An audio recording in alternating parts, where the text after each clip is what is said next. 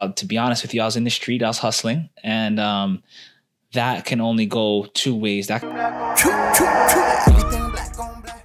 How did you get here today? Ooh, that's a loaded question. Go ahead. Okay, so I go by the name of Corey Cash. A lot of people know me that obviously from social media. My background, how far do you want to date back? Just it's kind of like who you are and how that kind of led into Black is the New Rich and today. For the who you are question, I like to answer it as like I'm a seeker of knowledge. Like that's like who I am. I'm very curious when it comes to knowledge. I'm very passionate about the Black community, and I haven't always like I just started this journey recently actually, because prior to this I was a nude photographer, and I was doing that for a couple of years, and I felt like my time has expired there. Like there's always something missing when it came to the nude photography. It's like, for me, it's like, how long can you take pictures of naked women? I just felt like there was a lack of purpose there. However, it did serve me well, because prior to that, I was, to be honest with you, I was in the street, I was hustling, and that can only go two ways. That can only lead you to dead or in jail. And I knew that. And I always knew I had something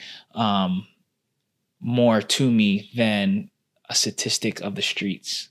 You know what I'm saying? Very interesting. So if I'm starting at like hustling in the streets, and then before that I was hooping at Sheridan, a lot of people know me for playing basketball.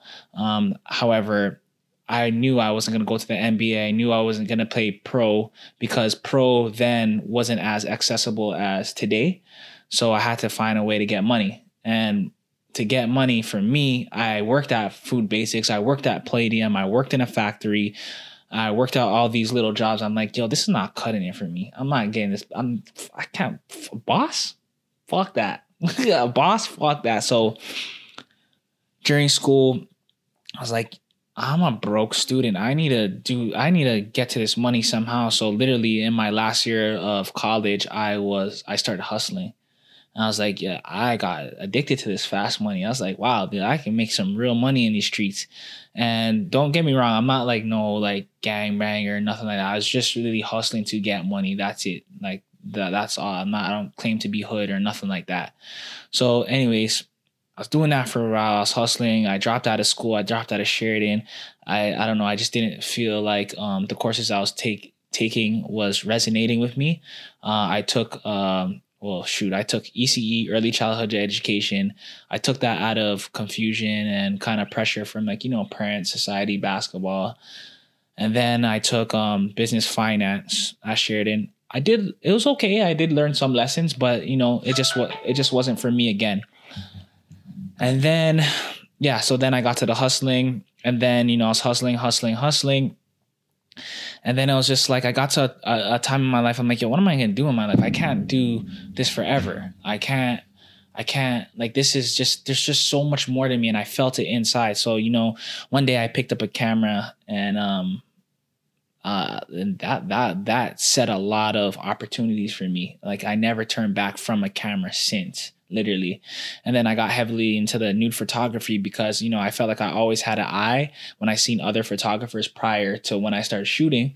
And, I'm like, yo, let me try this nude stuff. And the objective of my work is to show nudity in a non-sexual way. So a very natural way. So I felt like, to me, that was art. And I took a like to it.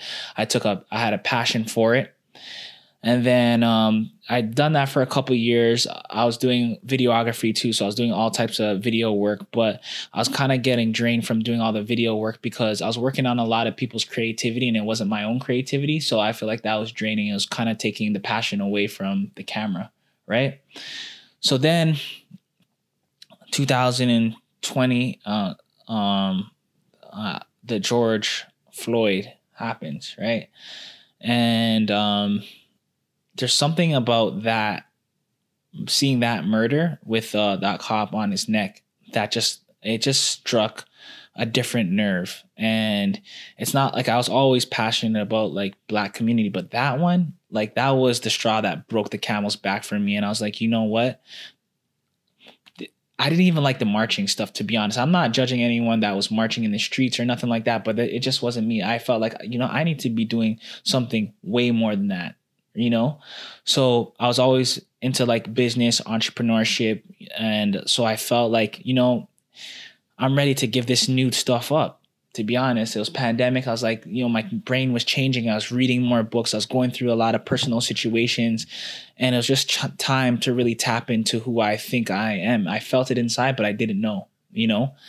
So yeah, even saying that makes me feel emotional. It's crazy. Yeah, I just always knew that I had something in me, and I said, you know what, let me start this. When the George Floyd happened, I was like, you know what? Let me just start this Instagram page called, at the time it was called Black Dollars TO. And it was an incentive to post Black businesses in Toronto, just so they can get more exposure. And that later turned into the Black is the New Rich. And which I still wanted to be a part of, like, you know, small businesses and just oversee them, help them in any way I can. And then I'm like, you know what? I like doing this. I don't have a